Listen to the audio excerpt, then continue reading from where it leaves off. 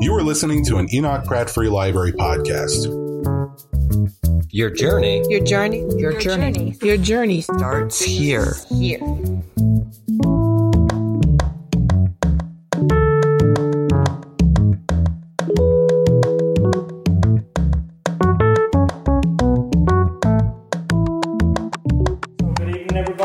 So much for joining us. I'm delighted to be able to introduce tonight Geoffrey Cowan, who is the president of the Annenberg Foundation Trust at Sunnylands and the Annenberg Family Chair in Communication Leadership at the University of Southern California. Geoffrey Cowan is the best-selling author of The People versus Clarence Darrow, and for his role in dramatically increasing the number of presidential primaries in 1968, ABC Television News called him the man who did more to change Democratic conventions than anyone since Andrew Jackson started them. Let the People Rule tells the story of the 4-month campaign that changed American politics forever. In 1912, Theodore Roosevelt came out of retirement to challenge his close friend and hand-picked successor, William Howard Taft, for the Republican Party nomination. To overcome the power of the incumbent, Teddy Roosevelt seized on the idea of presidential primaries, telling bosses everywhere to let the people rule. If you can join me in welcoming Geoffrey Cowan. Thanks for that introduction, which is actually a very good summary of the talk that I'm about to do. Thank you for having me here, and it's wonderful also in a place that it celebrates and thinks about the problems that people would want. I was talking about that with my cousin who's here, whose husband has that particular disability, and it's wonderful that there's an institution that's devoted to that too. It's also kind of fun to be in Maryland and to be in Baltimore, because the story that I'm about to tell you has a Baltimore and Maryland connection to it, which I think makes it particularly fun. In fact, the year 1912, which we'll be talking about, the convention that we'll be talking about took place in Chicago, the Republican convention, and also the Progressive Party convention. But the Democrats had their convention, in which they nominated Woodrow Wilson right here in Baltimore. So Baltimore actually has a certain continuing role in this particular story. Just to say a few words about why I wrote the book, and then I want to tell you the story of the book a bit, and then suggest to you a context in which I think some questions that it raises are particularly interesting today. Since 1860, the President of the United States has been picked through a process in which one of the two major political parties had a nominee. So he's either Democrat or Republican. So the way in which you pick the Democratic nominee, the way in which you pick the Republican nominee, is hugely important. It really determines in this country who the president's going to be. And we've seen in France, which we may talk about a little later, a process in which neither party in France actually wound up meeting for the two finalists. But in this country, the president has always been picked through one of those two-party processes. So to understand that process is hugely important. How do we pick a presidential nominee? Yet few people really know it. And I have a particular role in it, as you suggested in a nice introduction, which I'll come to in a minute, which is why I was so interested in this. But first of all, to tell you, there have been 4 stages in history through which presidents were nominated. The first was the beginning of the Republic until 1832. The parties nominated their candidates through something called King Caucus, which would be the caucus of the members of Congress who meet and decide the nominee. So it's sort of the Republicans in Congress have decided this year, or the Democrats in Congress, who's going to be our nominee. The outcome would be somewhat different, I think, if the nominees had been chosen that way. Then, in 1832, and you've been probably many of you reading about Andrew Jackson, who's kind of in the mind of our current president, was not really happy with the system, and he decided to expand the process and create conventions. So the first time a major party had a convention was in 1832, and that was and at conventions you had people who were not just the members of Congress; they could be elected leaders like governors or mayors. They were also people who either were patronage distributors or patronage beneficiaries, and others who were intensely involved and interested in the process. And that was the system until 1912. In 1912, and we'll see what happens with this, the process changes because of Theodore Roosevelt's interest in becoming president. Not only that, but that's what really gives it its impetus. But in 1912, as we'll see, there were still only a fraction, maybe a quarter to a third of the delegates who were picked through primaries. So there were primaries that were created in which people could actually vote for delegates who were bound to or likely to vote for the president whose name was on the ballot. But most of the delegates were still picked in the old-fashioned convention way. And so, at least when I was a kid, and this may speak to some of you, there were conventions at which surprises could happen. The decision had not been made by primaries. So you had a mixed system between 1912 and 1968. And actually, the people who were nominated, who were favored in primaries, sometimes didn't win. That's what happens, we'll see with the story I'm about to tell you, happened in 1952. Estes Kefauver won all the Democratic primaries, but Adlai Stevenson, who hadn't run a single primary, became the nominee of the party. But it became a subject of great concern in 1968 when a lot of people were opposed to the war in Vietnam. There was a kind of revolution going on inside the Democratic Party. Both Eugene McCarthy and Robert Kennedy, both senators, ran for the nomination against originally Lyndon Johnson, who then withdrew, and then against the succession favorites, sometimes just against each other. But the nominee that year, of course, Bobby Kennedy was shot after he won in California, but the nominee of that party for that year was Hubert Humphrey, who hadn't won a single primary. And to many people, that just didn't seem right. That there had been all these popular votes, but they had no impact. That ultimately, bosses could still basically rule, or party insiders could. And so that's the year that I engaged in this activity you nicely mentioned, and organized a commission which was designed to create a system in which all delegates to the convention would be picked through a popular process.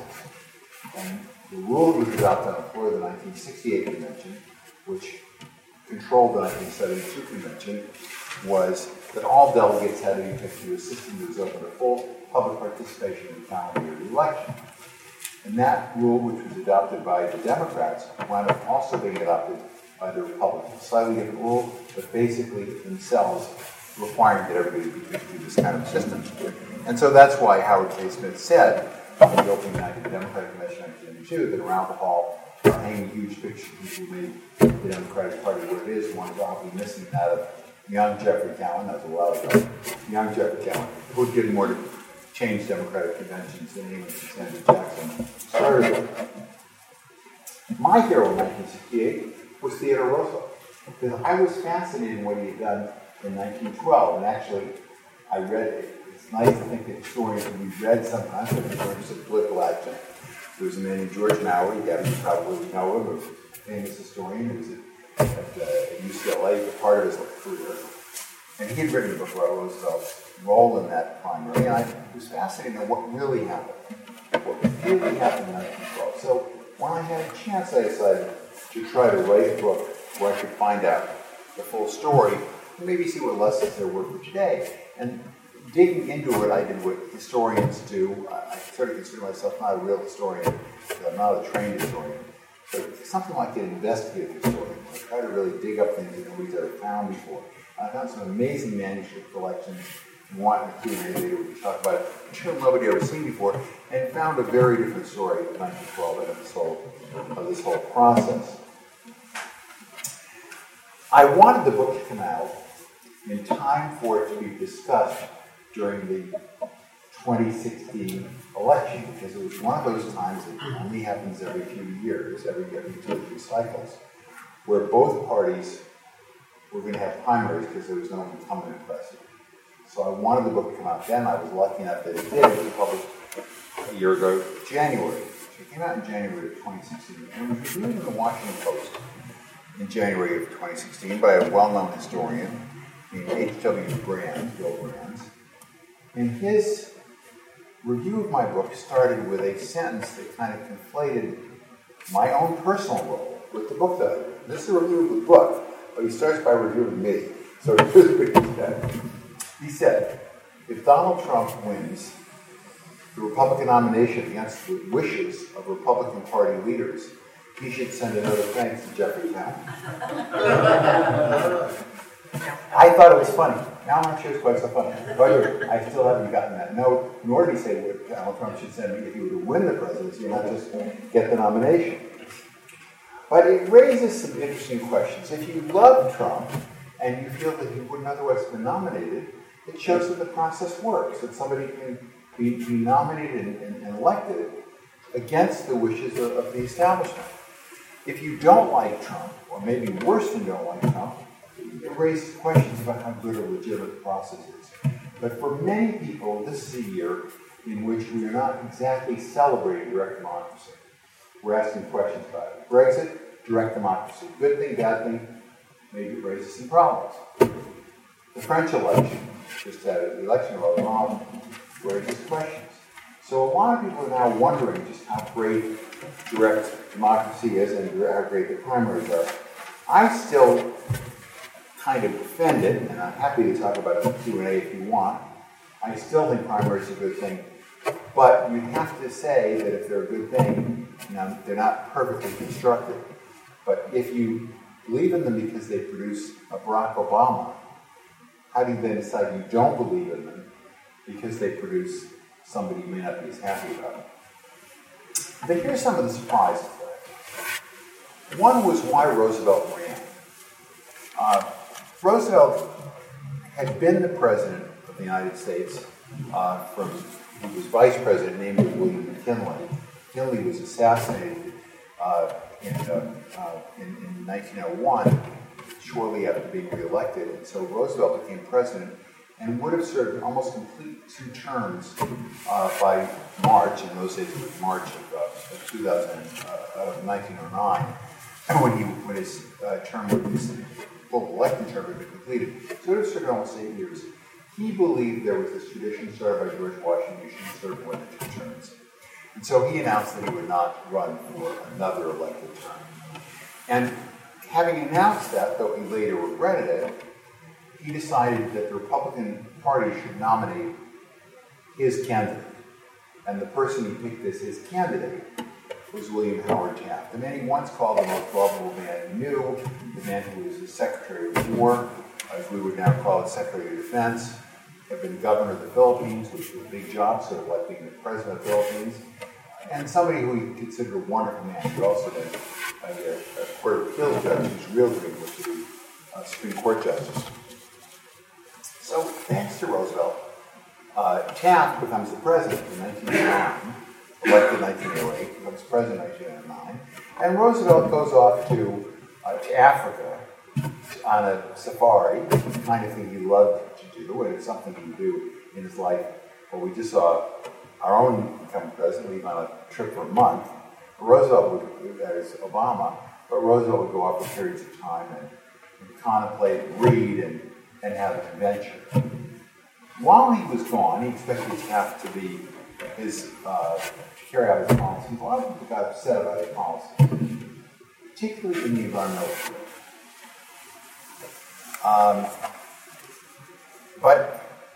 And so I had always thought that the reason he wound up ultimately challenging William Howard Taft was that Taft was a disappointment to him in terms of issues. I came to a very different conclusion doing my research. Although I think that was there, I think what had happened to Roosevelt was something else. And to do this, you have to sort of picture Theodore Roosevelt. And I think he's so much a part of our popular imagination that we can all kind of imagine him as the kid who overcomes asthma, who becomes fascinated with insects and with nature, who goes out to North Dakota and becomes a cowboy and has adventures in North Dakota where he kind of captures the bad guys. And of course, he popularizes everything he did, not with tweets, but with these wonderful articles that appear, and they inspire people. And so he becomes kind of a hero in North Dakota. And then he becomes the assistant secretary of the Navy and has written an important book about it, and champions a large fleet. And then when the Spanish-American War comes along, organized people to fight in that war. His own father had not, who he adored, had not fought in the Civil War. His two uncles had, that becomes an interesting story separately, but they had fought for the Confederacy. But he decides that he believes in war and wants to become a warrior, so he organizes this group of people that he calls Rough Riders. And he becomes a worker in the Spanish-American War. And then he comes back and he's the police commissioner of New York, by the way, and there are even novels which describe him as going out and getting the bad guys on the streets of New York. They're a little bit exaggerated, but not entirely untrue. I was just talking with Chris here about the fact that on Blue Buds, a television series starring Tom Selleck, every week you can see Tom Selleck in the police commissioner's office, and there's a picture of Teddy Roosevelt there as the police commissioner. And then he becomes the governor of New York, and he becomes president of the United States. And in each of these things, he's known as total vitality. For his total vitality, for all the trouble he had as president, he did so many wonderful things. The Food and Drug Administration, he was responsible for creating many, many terrific things. We picture him as a trust buster in a moment. I'm going to call that into question. But to some extent he was. And of course, he builds the Panama Canal. Maybe most importantly, he and Geoffrey Pinchot, you can picture them on floors with maps of the United States spread out using the Monuments Act, which, by the way, is just today, by executive order, been challenged by our incumbent president. But he and Geoffrey Pinchot would be on the floor figuring, where can we create wilderness areas? And so much of our majestic wilderness was saved and preserved by Theodore Roosevelt. But when and I thought that it was the disappointment with Taft that led him to run. Then something else had happened. When he goes back after the trip to Africa, he goes back to Oyster Bay. Probably some of you have visited his place on an island, and he feels out of the action. And he also feels old, and he feels rheumatic, and he feels like he can't take long walks again. This man pictures being so vital. And the person who nails this situation the best is William Howard Taft, who still loves him at this point. Who's the president who says, it breaks my heart. They had a common aide named Archie Butt, who wrote wonderful letters that are still preserved. And he writes Archie Butt. Taft tells Archie Butt, it breaks my heart to think of Roosevelt up there in Oyster Bay and Long Island, where it can be so cold in the winter, feeling so alone, wishing that he could be back in the action. If only he could act. That's what's denied to him today. If he only could act. Well, my conviction is that the reason that Roosevelt decided to run, as much as anything else, was that he wanted to be back in the action. The problem for Taft was there was only one thing worth doing, only one act worth taking, and that was to challenge the President of the United States. So that came as a bit of a surprise to me, but that motivation becomes relevant too. He's doing it for that personal reason in part. And then, second thing is, the reason I wrote the book was, I believe from George Mallory books and everything else I read, that he believed in presidential primaries. And so I wanted to understand his motivation and what he'd done that year. And he does become, as you'll see, the inspiration for presidential primaries in some ways. But originally he did not believe in primaries. In fact, primaries are being created by a whole group of men who are progressives. They, led by men named Jonathan Bourne from Oregon. One name that's still well known today, Robert La Follette, kind of a fire-breathing progressive activist from Wisconsin, a little like a Bernie Sanders in this era, and he believes in primaries passionately, and Bourne does. And a group is created called the National Republican League, Progressive Republican League. It's created in La Follette's home in Washington. And Roosevelt refuses to join them. And as one of their key goals, they want to have presidential primaries. He refuses to join that. So finally, La Follette announces he's going to run for president because Roosevelt not only doesn't believe in primaries, he's not going to run or challenge at this point. And so 6 primaries are actually created by the fall. By October, Roosevelt has decided that he really does want to run, by October of 1911. But he thinks he's going to get the nomination the old-fashioned way. After his lifetime, it had always been decided in these conventions, which were decided by people who were party bosses. And the party bosses loved TR. And by the way, they didn't care much for Taft. And Taft had been politically kind of a failure as president as far as what was happening in local elections. So he thought he could get the party bosses reformed. But it turned out that the party bosses, even though they loved TR, they still owed their loyalty to, they were financially indebted to. As a practical matter, they had to follow the leadership of the president. And Taft and his colleagues were very tough. And Roosevelt realized reluctantly that he couldn't win that way. But at the Republican National Committee met in Washington, D.C. in December, and La Follette and Jonathan Bourne forces were trying to put a resolution into the Republican Committee rules, a little like the one I was involved with years later, which would have required that there be primaries. Roosevelt's operatives, with his asking him to do it, were working in the halls, preventing that from happening. He was against there being primaries. But by February, he decided the primaries was the only way he could possibly win. So he decides he's going to enter the race, and when he announces that he's going to run, which he does in February, it's amazing he's so late, February of the year of the election, he makes his campaign theme, "Let the people rule." There should be primaries everywhere. Of course, that becomes the theme that's on the buttons, which I'm giving you all, which are excellent duplicates of the original buttons, but you look like somebody of that era, wearing a button saying, "Let the people rule." That becomes his whole campaign theme, despite the fact that he was against it. He had a dialogue with an interesting man who was a California reformer named Charles Dwight Willard. And in that, Willard said, this sort of tells you where Roosevelt was before he seized on this as his only political course to victory.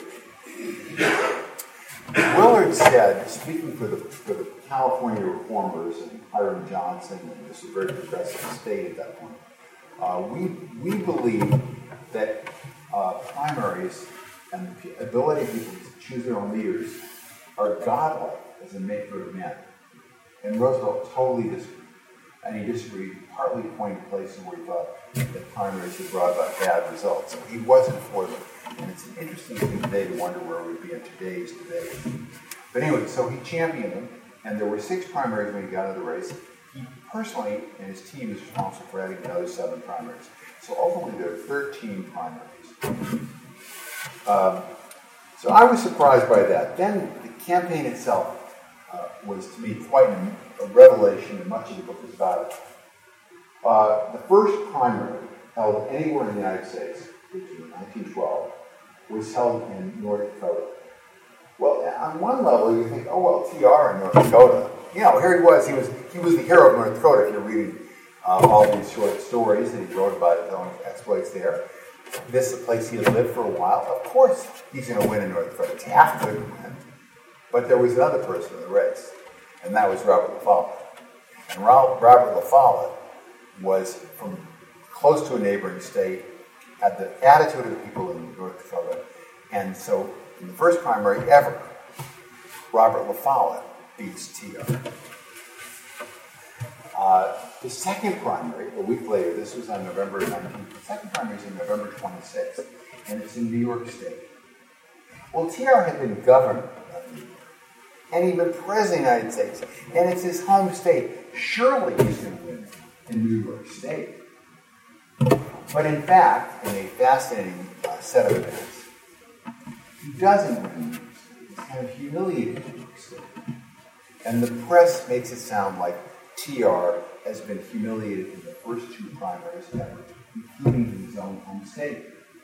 And the third state to have a primary, April 2nd, was Wisconsin. Well, that's La Follette's own state. So La Follette wins. He wins 3. Roosevelt had lost 3 primaries in a row. Then on April 9th, a primary takes place which he and his allies have created. It's in Illinois. It's a primary that had been brought about in large part through the Chicago Tribune newspaper, which had fought for it very strenuously, paid for his campaign in Illinois, kind of concocted what today wouldn't necessarily be called fake news, but let's say news that was helpful to one side, deliberately so. And so TR winds up amazingly winning in the state of Illinois and winning overwhelmingly. And when he wins that state, it's the first time in history that momentum is there. So he wins in this incredible race in Illinois. Next week he wins in Pennsylvania. And all of a sudden it looks like he's headed.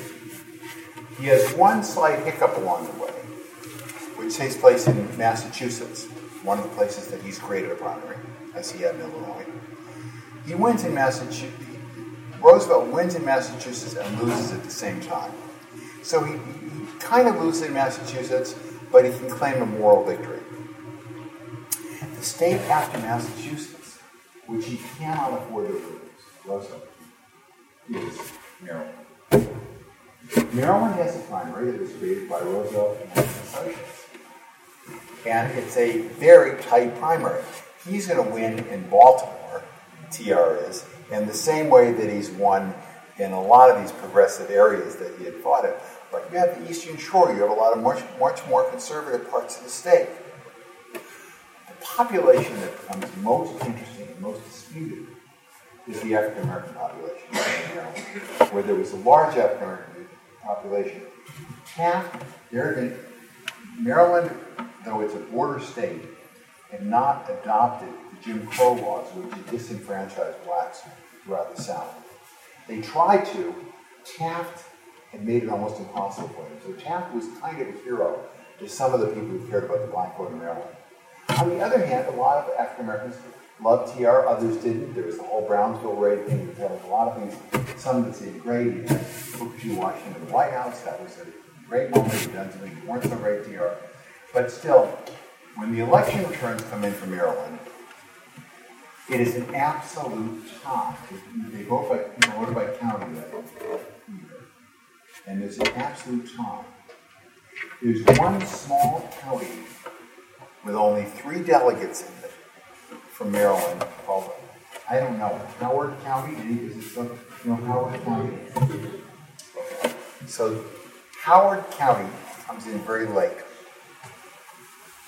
The TR people have decided they're going to lose. They didn't even think about really fighting in Howard County. They thought the farmers there were going to be for them. But there were 3 African-American men who early in the campaign had come to the TR forces and said, let us put ourselves on the ballot and run a campaign. The Roosevelt people paid no attention to what was happening in that county. But they did. And the white farmers did come out to vote. The African-American in Howard County did come out to vote. And Roosevelt won Howard County and he won the state of Maryland. Kind of an amazing story that happened. And he had one champion in Maryland that I just want to mention, who becomes a part of the story in a way, who I think was a fascinating character, Hugh Macbeth. Probably name you don't know, but Hugh Macbeth was the ran a black newspaper at that time. Later comes out of California. He was a big champion for Roosevelt. Anyway, then another thing kind of interested me, well, how did he finance this campaign? So I don't know what I thought. Is this idealistic guy here, in my imagining? I think he was probably, I probably thought he raised money through the internet. But of course that wasn't going to work. He always ahead of himself in some ways.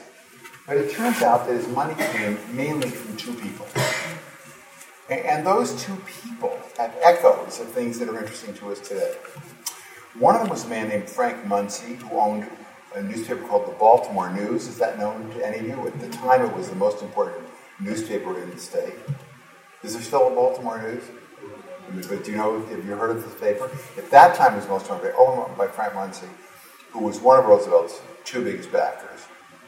And the other big backer was named George Perkins. George Perkins had been a major figure at J.P. Morgan, who put together a lot of important mergers. These 2 men were furious with Taft. They liked Roosevelt, but they were furious with Taft. Why? Because I mentioned before that we all imagined TR as a trustbuster. But in fact, TR had decided not to break up the trust. One was International Harvester, which was a big story in the campaign, which had, by the way, been a merger created by J.P. Morgan, created by this man George Perkins. But he also decided not to break up U.S. Steel. TR had decided not to have an antitrust case against U.S. Steel. And Taft said, we've got to make up these. So they actually started an antitrust case against U.S. Steel, and they had to explain why Roosevelt hadn't done it. So there's a footnote somewhere in the pleadings where they say, well, Roosevelt didn't really understand all the facts he didn't understand. Well, this became completely inferior to Roosevelt. But it also, the suit against U.S. Steel, one of the named defendants in the suit was George Perkins. And the largest shareholder of U.S. Steel was Frank Munson.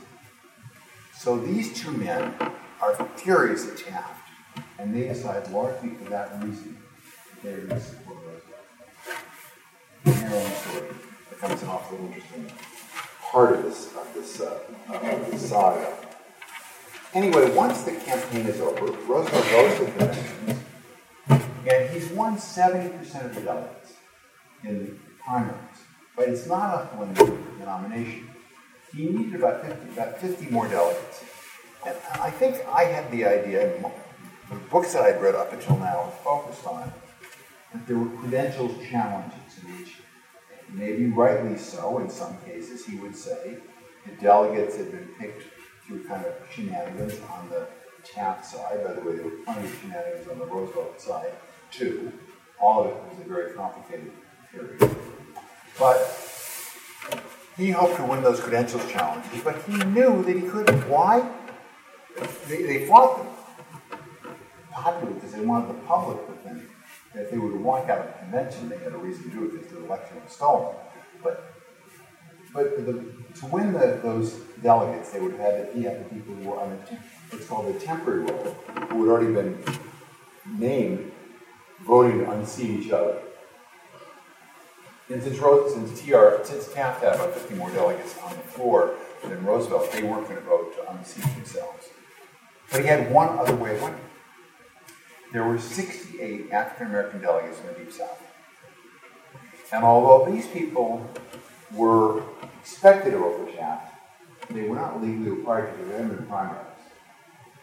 And so Roosevelt ran this amazing campaign to try to get those men, all men, to change their position inside. Passing the campaign. In the end, though, that campaign did not succeed. Only 8 of those people changed sides. So when Roosevelt walked out of the convention and started his own progressive party, and this is something I think is sort of our popular imagination when he walks out of Chicago, he walks out of the convention hall to Orchestra Hall, where there's this huge convention that's been set up for him, and he says, we stand at Armageddon and we battle for the Lord, and this new progressive party of his that he's going to create is going to stand for all the wonderful causes of the age. And that's kind of still how we picture the progressive party in some ways. He says, I'm going to come back here in 6 weeks. And you go home meantime, you go back to your states. And in your own states, you pick the people who come to a progressive party convention. And if those people decide that they want me as the nominee, I'll be your nominee. But go back to your own states and decide. Well, the Associated Press announces that the Mississippi delegates have already picked the person who's going to be their national committeeman in charge of leading the effort in Mississippi. It was a Harvard-trained doctor named Sidney Redmond. So Sidney Redmond, my focus then shifts to Mississippi partly because in another part of my life, I was part of something called the Mississippi Freedom Democratic Party in 1964, which ran a campaign to try to get African Americans who were part of the convention in 1964. But Sidney Redmond goes back, says, we're going to have a half-white, half-black delegation going to Chicago. And he issues a call to the convention, it's called. And then he's told, no, you're not going to be charged in the state. In fact, you're not even allowed to participate in the new party. It's said, Roosevelt's agents say, and we know now that Roosevelt himself had this perspective, and his son, we have his son's letters, which we've never used before, say, no blacks in the Deep South will be part of your party. No blacks. Even though he had tried to win the nomination a couple weeks earlier with those votes. And in Mississippi, Sidney Redmond and these other men do not believe it. And they say, they don't believe it, So they run a parallel campaign. So there's an all-white campaign, really white, it's called, campaign to elect the delegates to go to Chicago, to the Progressive Party Convention. And there is a biracial campaign. And two different delegations go to Chicago, the Progressive Party Convention. And this story that I'm telling you now somehow has never been told before, but neither is the piece of it I'm going to describe after. These men go to the convention, and you might say, oh, well, what happened at the convention had to be a description of what people's attitudes were like at the time. Not so. The decision is finally made by the Credentials Committee between these two slates at 2 o'clock in the morning of the day the convention is open. And it's decided in a vote of 17 to 16 by the Credentials Committee with one disputed proxy. And what they decided is the vote for the all-white slate refused to see any blacks. And by the way, a man who was named Matthew Hale, who was one of the Roosevelt delegates who was there, who had been his son's tutor, the tutor of that man, by the way, who had enforced the order there would be no blacks. He said, this is a mighty serious thing we're doing. We might as well admit that everything we've done and that our parents did since the Civil War was wrong. It's that serious a thing. So Roosevelt is nominated. In Roosevelt's mind, he sort of made a compromise of a certain kind, because for the first time there are African Americans from other parts of the United States there, but none from the South. This decision of his so infuriates people that a lot of people turned away from the Progressive Party campaign, the Progressive Party, which itself, as I say in our popular memory, is devoted to all the important causes of the age. So all Progressive Party concepts of the age. And people turn away from it, including, for example, W.B. Du Bois, still famous today. W.B. Du Bois says, I can't support this. And he, to his lifelong regret, he supports Woodrow Wilson for president. But other people turn away from it, including there was a man named Geoffrey who was a minister from New York, who had been Roosevelt's champion in Chicago, trying to get the black delegates to in Chicago to support him when he was trying to get the Republican nomination. And this man goes back to Harlem and gives a speech to his congregation, the First Day Mason Church of Manhattan, and he says to the people there, he says, some of you were born slaves in the South. And people say, that's right. And he says, you know that when there wasn't freedom in the South, there couldn't be freedom in the North. And they said, that's right. At least 100,000 African Americans vote against TR, who otherwise would have been for him, because they're so furious about what he did. One Maryland piece of the story is that the man who was his champion here with the black paper in Baltimore, Hugh Macbeth, who had the Baltimore Times, Harvard-trained lawyer, another enormously impressive guy, African American, he turns against him. And that newspaper did it before, and that man who turned against him. A piece of the story that I think is pretty amazing is to see what happened to those men from Mississippi who Roosevelt excluded in part because he said they weren't intelligent enough. So I became interested in 8 of these men and who their children were. Sidney Redmond's son became one of the most important lawyers in Missouri. I'll come to another Missouri in a minute. Sidney Redmond and a man named Perry Howard were brothers-in-law. There, they had a nephew. There were 3 sisters who were all the children of Hiram Revels, who was the first African-American senator from the South, from Mississippi. 3 daughters. One moved to Washington State. Gabby, you may know this name. She married a man named Horace Caton. Horace Caton Jr. goes to Chicago, becomes a famous sociologist, writes a book called Black Metropolis, which is still considered one of the most important pieces of sociology. Nephew of 2 of these men. One of these men was named William Attaway. Most of these men were polymaths. They had more than one degree. William Attaway was a lawyer and a surgeon. Moves ultimately to Chicago. William Attaway's son moves to the Bahamas, becomes a writer, a famous writer, also named Bill Attaway. he has 2 children. One child, Ruth Hathaway, 2 children. Ruth Hathaway, his daughter, is in a Broadway play. She opens in a Broadway play, still known today, called You Can't Take It With You, that wins the Pulitzer Prize. Ruth Hathaway is a starring role in You Can't Take It With You, the daughter of one of these men. His son moves to the Bahamas and becomes a famous writer whose musical compositions include one that everybody in the room knows, called Banana Boat Song. With a Day-O, Day-O, written by the son of one of these men. Most amazing one of his descendants, there was a man named Samuel Alfred Beale. Samuel Alfred Beale was a poet whose poetry is still collected today, and he was a lawyer, also moved to Chicago during the Great Migration. I got to know one of his grandchildren, his great-grandchildren, who worked for Mary Wright Element, named Sophie. But that person, her brother, I didn't know until more recently when something remarkable happened. His name is Michael Alfred Milton. Alfred after Samuel Alfred Beale.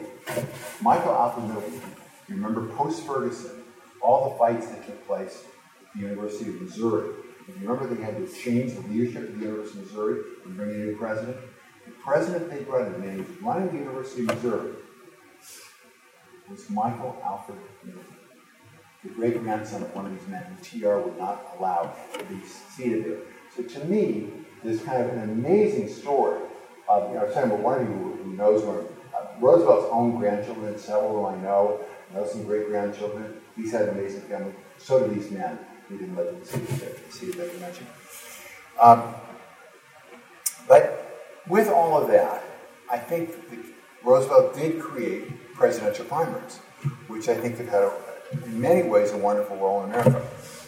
But today, and maybe we can talk about this in the Q&A that follows, he was also on the other side, worrying about what direct democracy and presidential primaries can do.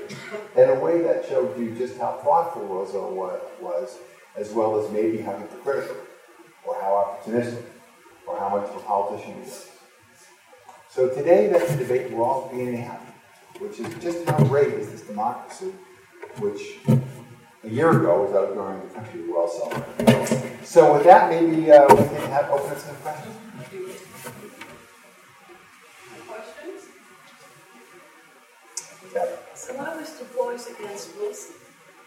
Later, he realized he supported Wilson for president. Then Wilson became, from the standpoint of African Americans, the director of president. He segregated jobs and he segregated facilities in Washington, D.C. Maybe others here can elaborate on other reasons that people did not like Wilson. But Wilson was a real step backward. One of the things that was terribly important in those days was providing at least some patronage for African Americans in the South. He was terrible about all those kinds of issues. And so, of course, he was a Virginian, he was a Southerner too, Wilson was. But in some sense, so was TR, because as I mentioned before, his uncle, TR's mother was a Georgia Belle. His 2 uncles had been Civil War heroes, so he was torn about these issues. But Wilson was, in many ways, considered a real step backward for Protestant affair. And of course, one thing you may remember is that he showed Birth of a Nation in the White House, which was kind of a statement. One person had Booker T. Washington in the White House, the other one showed the movie Birth of a Nation, which kind of celebrated the day in the White House. So, Du Bois, I think he still thought what Roosevelt did was horrible, but he deeply regretted what he was. Yeah. The census for the black population of Chicago. The census, the number of people. I should have that statistic. I have something in the book that tells you state by state how many blacks are registered. But in Maryland, it was the largest number as a percentage of the people in the state. It was in Maryland. It's really interesting. There are certain states where blacks were especially important. Now, in Chicago, I was talking about what happened at the convention, because there were 68 delegates who were at the convention. But in terms of the city of Chicago, it was important. But the state, I think Illinois, it was less of an issue than in Ohio. Ohio, the African American vote was very important. And and I have a lot of stuff about that, how people felt about Ohio. There was a black barber, in Cleveland, who wrote wonderful letters and was great friends with an American historian named Rhodes. Anyway, he was friends with a great American historian, and so he had a whole series of letters that are called The Barber and the Historian. They exchanged his letters. And in his letters, he talks about knowing what happened at the Republican convention and he claims that Roosevelt was engaged in some efforts to directly bribe the black delegates who were there. I think it's almost unquestionable that bribery took place in Roosevelt's name. I think it's quite possible he didn't know it. But there's so many shades of those things that happen today. Whatever happened in Russia, there may well have been agents of Trump who did it, were involved. We don't know if Trump. But I think it's unquestionable that agents of Tierra, maybe even invoking his name, were involved in trying to block the president. Other questions? Yeah. You wrote your book to give us understanding of the election and how the election was. Yeah. Set. Am I correct? I wrote the book in part because I wanted to understand how political primaries, presidential primaries started, to help us understand those better. Yes. And I think because of my own role and because of what I found out in writing the book, last year I was quite engaged in writing op-ed page pieces, talking on radio and television, etc., about the primary system. And there are a lot of things that I think can be improved about the primary system. Maybe I should take this up and maybe say I'm still for it. I'm still in favor of presidential primaries, even if you don't like the result that it gave us just now. I like it because I think the alternatives are all worse. The alternatives, there's that phrase of Winston Churchill's, where he said democracy is the worst form of government except for all the others. And if you go down the track of sort of imagining what the other systems would be, I think they're still worse. But I do think that the primary system can be improved. And I'll just give you one or two examples of that. One is the rules that I was identified with would not have allowed for superdelegates. I think the superdelegates, they were never going to determine the outcome of the Democratic Party vote. But people thought they would. In other words, I think if Bernie Sanders had won the election, he won most of the votes, the superdelegates would have had to go that way. But still, they affected how people thought about the whole process. It seemed corrupt for that reason. So I'm against having superdelegates. I don't like the idea that the first two states that have primaries are both rural, almost all white states. I don't like that. Although you can say that, well, Barack Obama winning in Iowa, which is a mainly white state, kind of showed he could win anyway, so there's an advantage there. But I don't like that. I think it's. I also don't personally like because some people get winnowed out because they don't win in those first states, who maybe would win with a different demographic. I also don't like caucuses personally. Caucuses, I think, are inherently undemocratic. Has any of you here ever been at a caucus? You've seen what it's like. First of all, if you believe in a secret ballot, it's the opposite thing from a secret ballot. You're there going with a group publicly in a caucus. So if your employer is there, or your school teacher is there, or your spouse, there's no secret ballot, which I think is fundamental to democracy personally. Also, they take place during a defined period of time. Let's say the way it is in Iowa, between, let's say 6:30 and 9 o'clock at night or something. People who are firefighters, or police officers, or nurses, or have to be home with their kids can't go. And so I think that I think they're undemocratic. So I personally don't like primaries. I don't like their caucuses either. And there are a number of other ways that the system could be improved.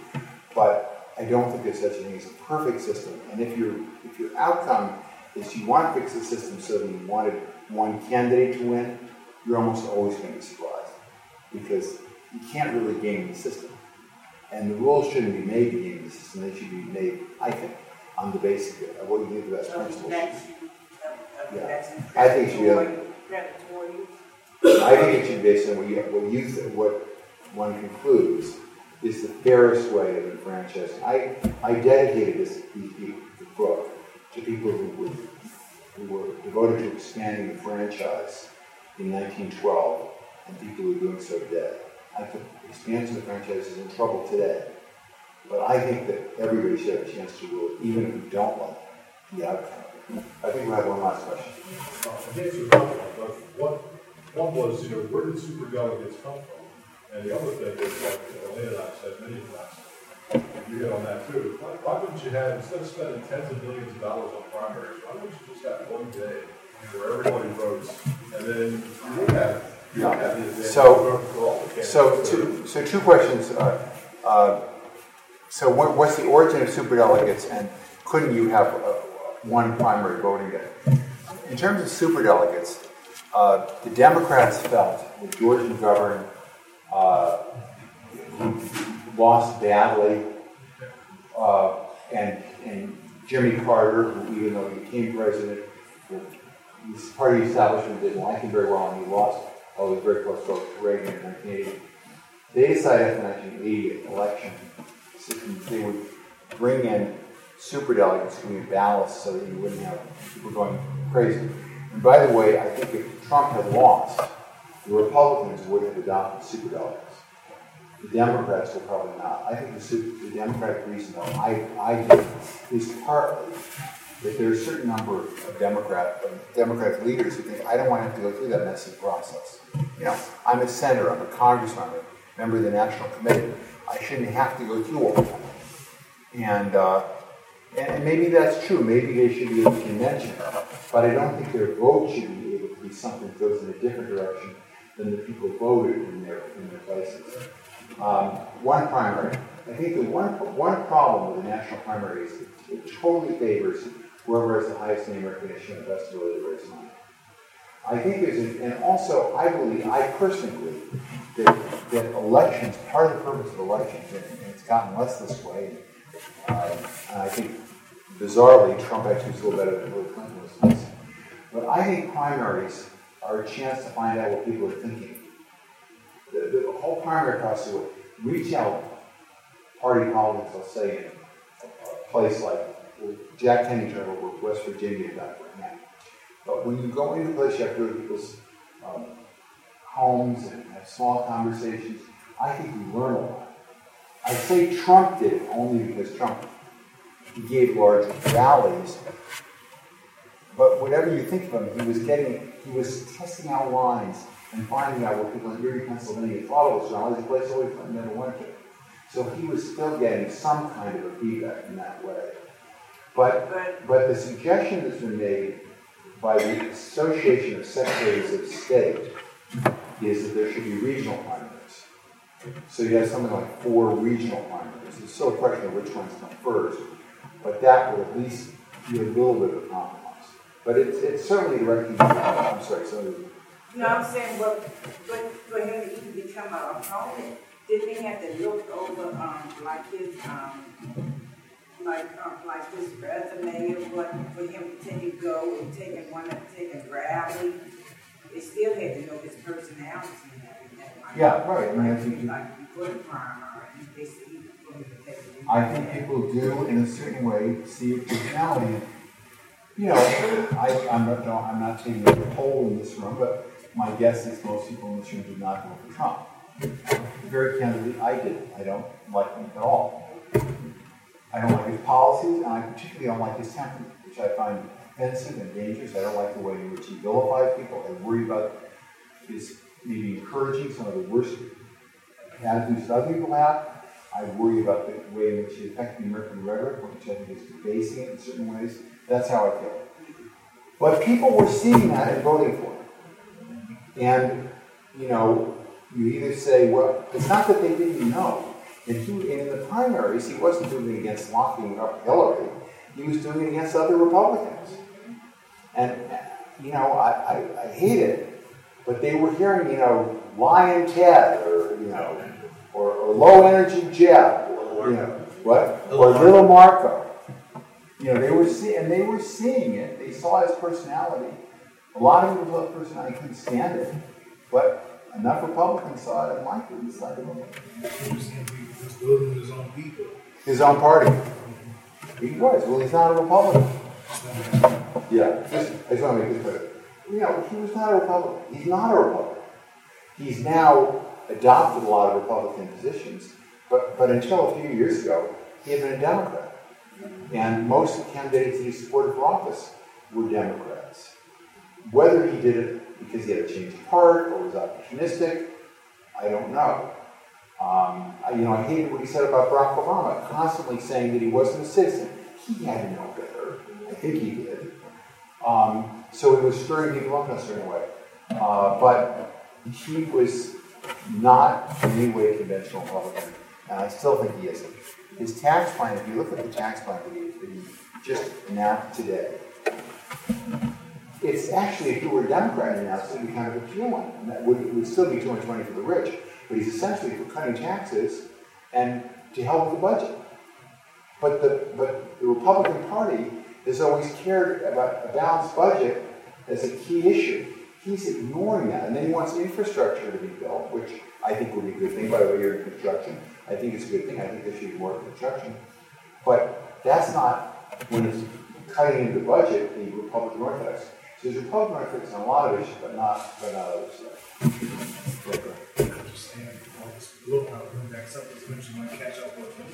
It'll eventually catch up with them. You know what?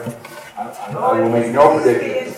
I thought so up to now. He's being sued by that lawyer, that one the radio station lawyer, he's suing him because he said that he's against Democratic, like you say, and he's supposed to be a Republican, and then he's taking him from one, and he's supposed to stay as a Republican, and he's just not doing what they say he's supposed to be doing to go at all. As of this they week, should have enough evidence about illegality. Are you saying about yes. things illegal? Well, if you want to talk to my cousin here, her son is actually engaged in one of the cases charging him with illegality. But just let me say, the predictions about bringing Trump down have proved wrong. And right now, the polling that was done this week said it's 98% of people, even though his own popularity is at historic lows. They are lower than any president at this stage. But they're also higher than other people. So they're low, they're higher than. Higher than Paul Ryan's, higher than Hillary Clinton's. Maybe Bernie Sanders would be higher. But the studies that were just done said 98% of people who voted for him would vote for him again right now. And the Washington Post, I don't know if you see it, the Washington Post, you can find online, had a survey of only 25 people, at least 25 Trump people who they felt were represented. And all 25 of them are for him. And they don't necessarily like the way he talks. They often find him offensive. But they think this guy's doing what he said he did. So,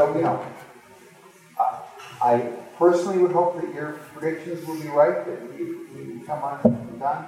I don't think any of us are going to predict. I don't know where for time. Do you want to spend? Closing comments?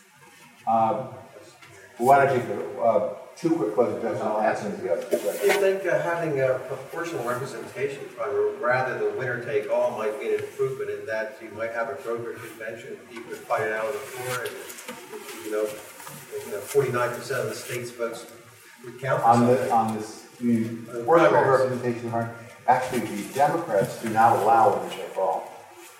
So the Democrats don't have winner take all. And interesting, and there's been a lot of fights about that. Republicans allow it at a certain stage. Democrats don't allow it. Parties have their own rules. It's not a federal law. But what's interesting is, if you want to look, this is Arcania. The Clinton people thought that there was winner take all by congressional. I believe they thought there was winner take all by congressional district in 2008, and there wasn't.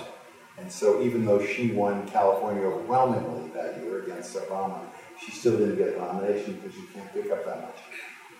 But the Republicans don't have winner take all. The Democrats don't. Republicans have it in some areas.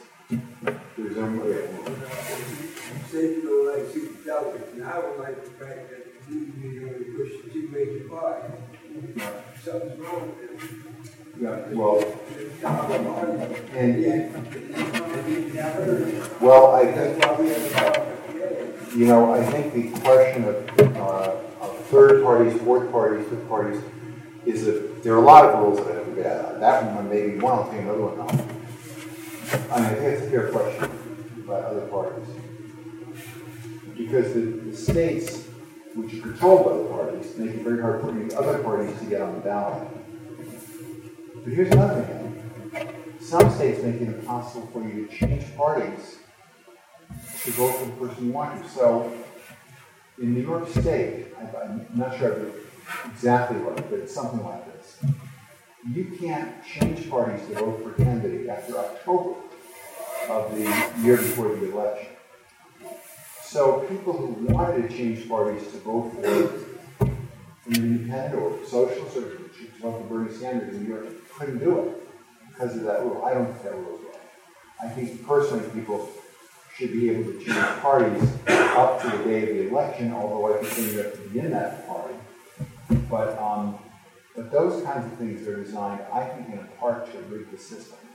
That's right. Anybody can vote for anybody in the actual election. In the final election, it's not. But in the primary system, it's not so. I'm sorry. We'll keep away from that. Okay, very, I'll try to be quick in that. May I go back to 1912? Yes, I love it. There were people considering, there should be women and men, and I don't think we were included at that time yet. Shall I talk about women?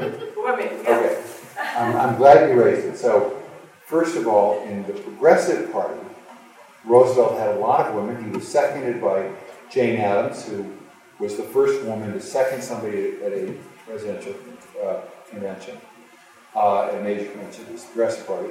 At the Republican convention, there were two women who were delegates in California, whose story should be told, by the way, very interesting. There were two women in California. But here's something you may find surprising in this book. I had assumed, because the Progressive Party was championing the rights of women, that TR was for the right of women to vote. He was not. La Follette was. TR was not. And I have a story in the book, an incredible scene, where I think in the New York primary, on the eve of the election, Roosevelt speaks in five different big venues. His last one's a big casino facility with 3,000 people there. And everywhere he's talking about how unfair it is that there are these huge, long ballots and so forth. He also says, I read today, he says the same thing every place. He said, I read today that Mr. Taft says that people should have the right, should be able to vote, people. He says, I say we should have the right to vote. Big cheers. Woman stands up, more or less like you are. Sheriff puts her hand up. She says, what about women? Shouldn't we have the right to vote? And Roosevelt's not been for women having the right to vote. And the place goes crazy. They want to throw her out of the wall. He goes up the edge of the stage. And he says, no. He said, no, I'll talk to this woman, but you just be quiet while I talk to you. He said, and then he says, if women want to vote, they should be able to vote, to be able to vote, but I think a lot of women don't want to vote. She says, she shoots her hand. She says, remember, he's former president of the United States. She shoots her hand and she says, you just want women to have babies, not to be able to vote. Anyway, that was his position until after the last primary, and he became for women after that. But it's a really interesting story.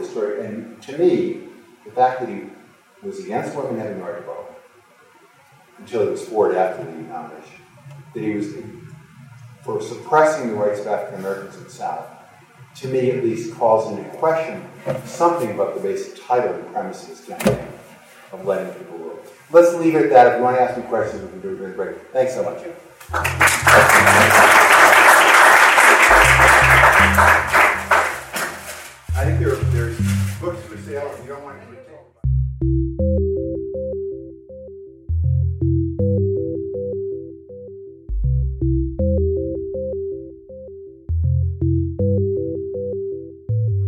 This podcast is a production of the Enoch Pratt Free Library and the Maryland State Library Resource Center. For more information and to access more library resources, please visit prattlibrary.org.